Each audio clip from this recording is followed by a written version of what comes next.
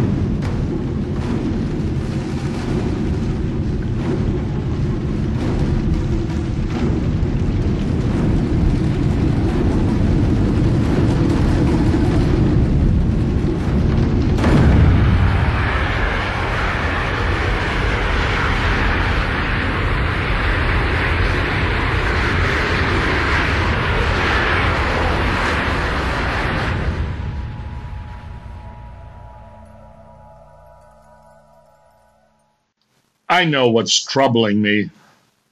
It's not the war machine we built in this country, nor the weekly, or should I say daily, mass killings, or the melting ice in the Arctic, the Ebola in Africa, the protests in Hong Kong. It's not even the worthless paper we call our money, our debt. No, what's ticked me off is our space exploration, and more specifically, with Israel's crashing a device on the surface of the moon. Now, this may seem a trivial thing compared to the mayhem and chaos running wild here on our planet.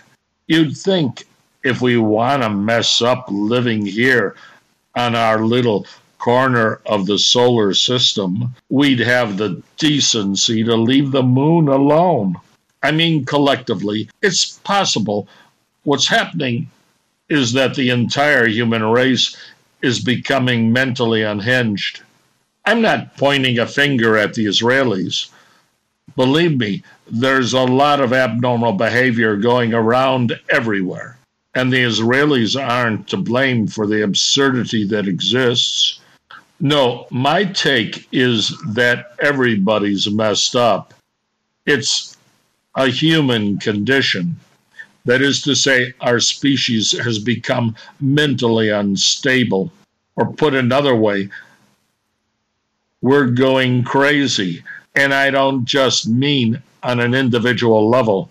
No, I mean all of humanity is off the deep end, and entire societies can be considered mentally ill. Of course, the question is what's normal and what's not. And this has been a question for a long time. For example, I think it's safe to say we humans have been looking at the moon for a long time. And to many, it represents a certain stability. It's silent, it's peaceful, it's everlasting, it's predictable, it's constant, it's serene, and nonviolent, and pacifying. In other words, if you want a definition of what is normal, all you have to do is look at the moon, and you've got something that's dependable. The moon is never late. It never talks back. It's not disrespectful. It's never complaining.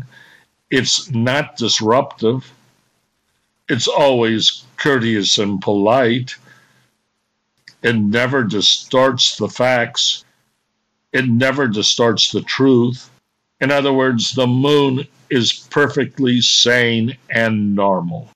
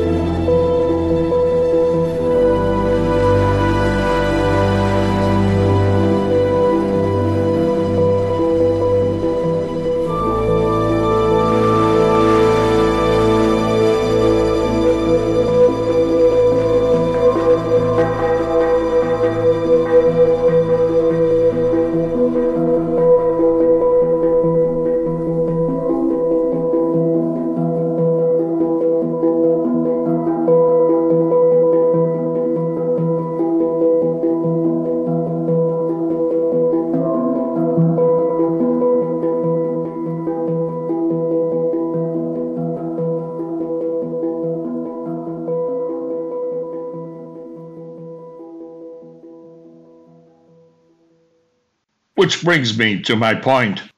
Back in April of this year, the Israelis, with the help of a SpaceX rocket and probably NASA's expertise, sent a satellite toward the moon.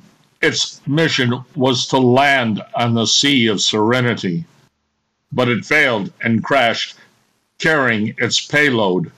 It was carrying 3 items. 1, a sample of human DNA.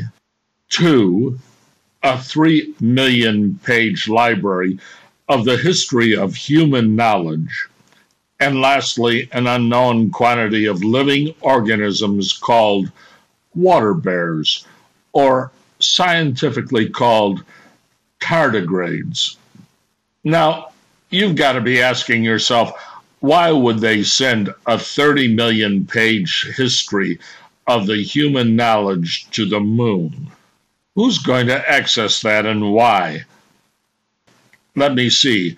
We're leaving messages for some unknown alien force to figure out what we humans were all about by finding a library on the moon. If you ask me, that's a pretty pessimistic view for us on Earth. You'd think there's a lot of information about us here on our planet. You don't have to send a library to the moon unless you're figuring things are coming to a violent conclusion on Mother Earth. And then there's that other thing, a sample of the DNA code of the human species. What's that all about? Some alien coming across the sample of our DNA on the moon, wanting to crossbreed with us? I don't think so. Those two things are troubling enough. But the last item that caught my attention was this unknown quantity of living tardigrades. Now, if you're not familiar with these creatures, you might be happy to hear they're everywhere here on Earth, but they have some very unusual qualities. These micro-animals are very resilient, with the ability to survive extreme conditions. They're found on mountain tops, in the deep sea, in volcanoes, rainforests, and the Antarctic. They exist in extreme conditions, such as high temperatures, extreme pressure, air deprivation, radiation, dehydration, and starvation. And they've been shown to survive exposure in outer space. They've been around for a long time. Fossils, 350 million years old, of tardigrades have been found.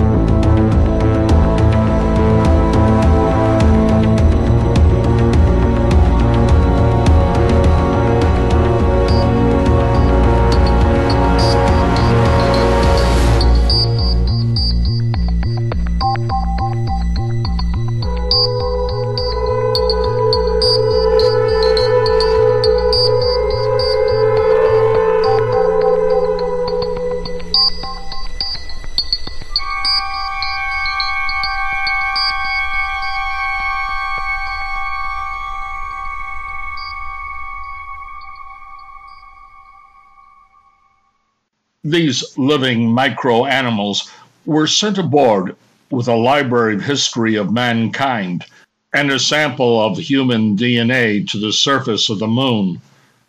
You know, it can be said a lot of what we do in our everyday lives has a consequence to what our future will be. And this crashed landing of a vehicle on the sea of serenity, on our ancestral object in the night sky, says something is wrong.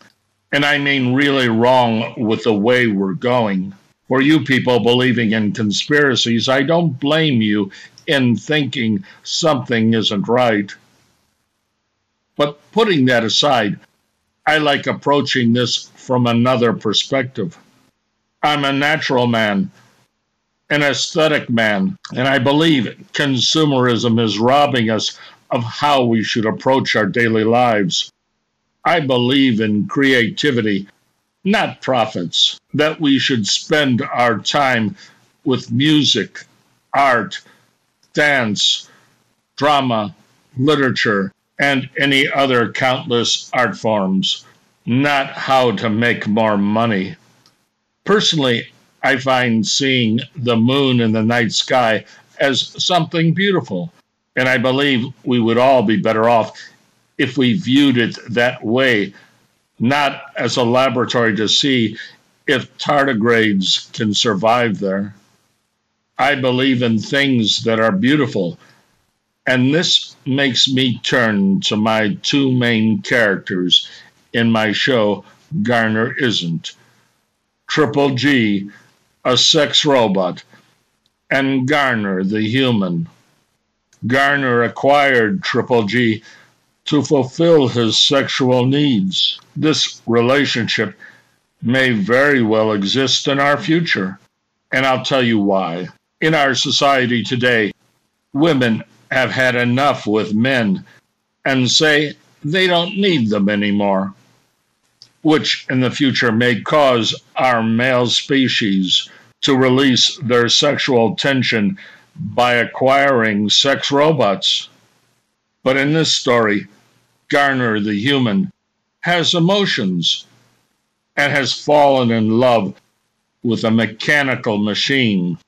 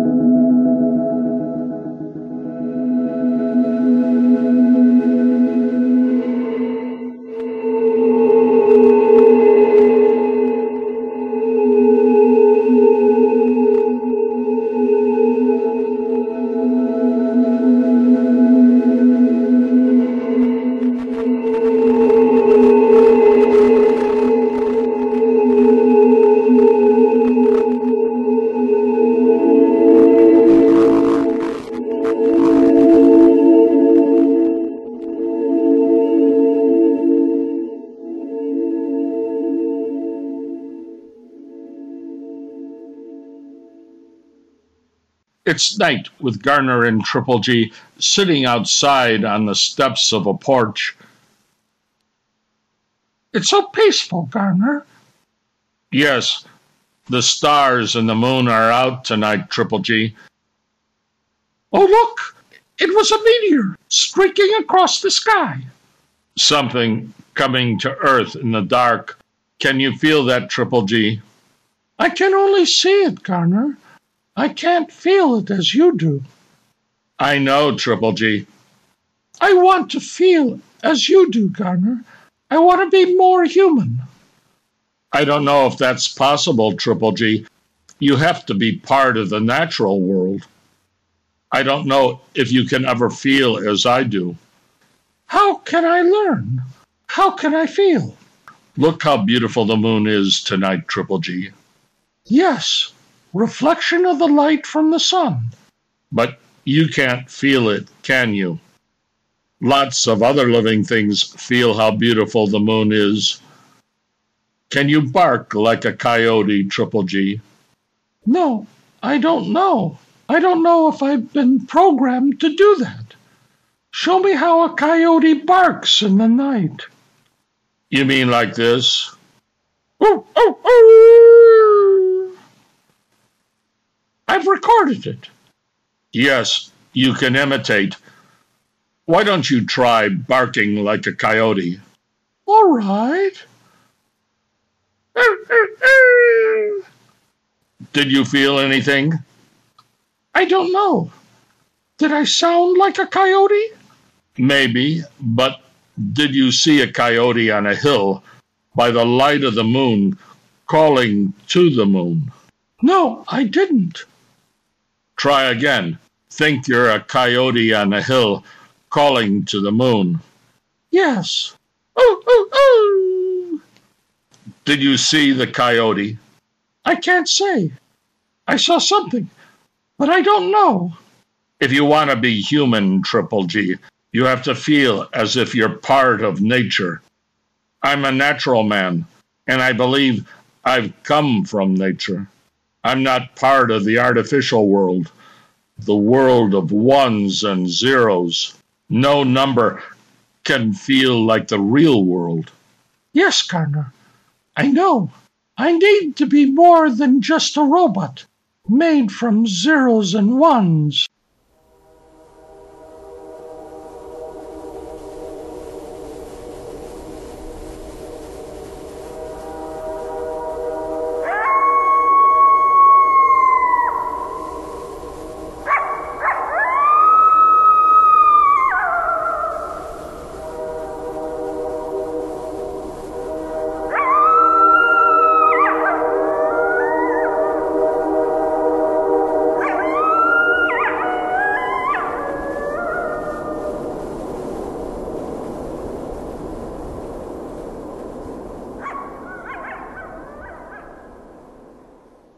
That's it. Garner is trying to teach his sex robot to be more human. He has the human quality of showing empathy. And we, as a species, believe we're the only living things capable of having empathy. But I know that can't be true. We believe we're the only ones that can feel that. We can't see that other animals have feelings because they live so differently than we do. They live on a different path because they have a different code that tells them this is how you survive. A bird makes a decision in constructing a nest. It can only do that by the genetic code it's been born with. Its physical makeup determines its choices for how to make its nest, but it makes choices. Why it makes the nest is an altogether different thing, but it makes choices based on its physical constraints. And that's to say, they live differently than we do. Our motivations are different, but the aesthetic choices, and I mean the decision for a bird to pick up a string or a twig on the ground to construct its nest, is not much different than a human artist picking a color to paint with a brush on a canvas. The bird has feelings, and so does the artist. It's difficult for us to see that because the bird lives so differently than we do. But both have empathy. Both have feelings. We're connected to the natural world, and when we refuse to accept that, we'll be dangerous to ourselves. Maybe that's why we sent millions of pages, a library of the history of humanity, to the moon. Maybe that's why a sample of our DNA was sent to the moon. Maybe we can't see what's beautiful anymore. Maybe we've lost the meaning of understanding where we belong. We've gone down the wrong path, leaving behind the values of where we belong. You've been sold down the river. You've become the new slaves, never to see the meaning of what we are. Well, I'm not like you. I don't believe our prophets will make us better. I believe in all the things that music and art can bring us. I believe the coyote sings to the moon, that bluebirds sing because the sky is blue. I believe we're connected. I'm not like you. I don't belong to you. I belong to the coyotes, to the bluebirds, to the rivers and the oceans. I'm a natural man.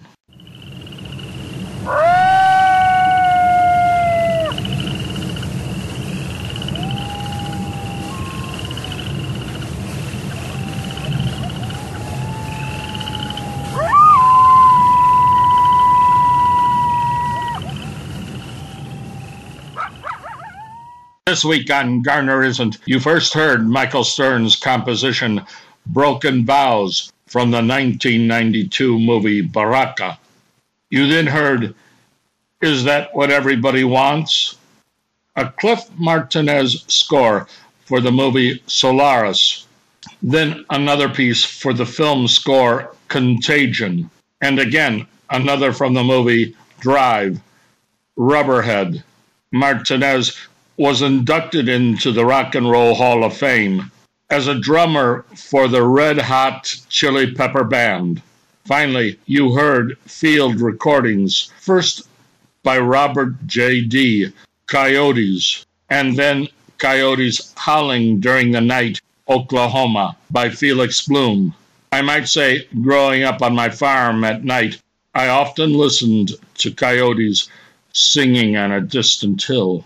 Stampede, written and performed by Edward Garner in Morro Bay and Paso Robles, California.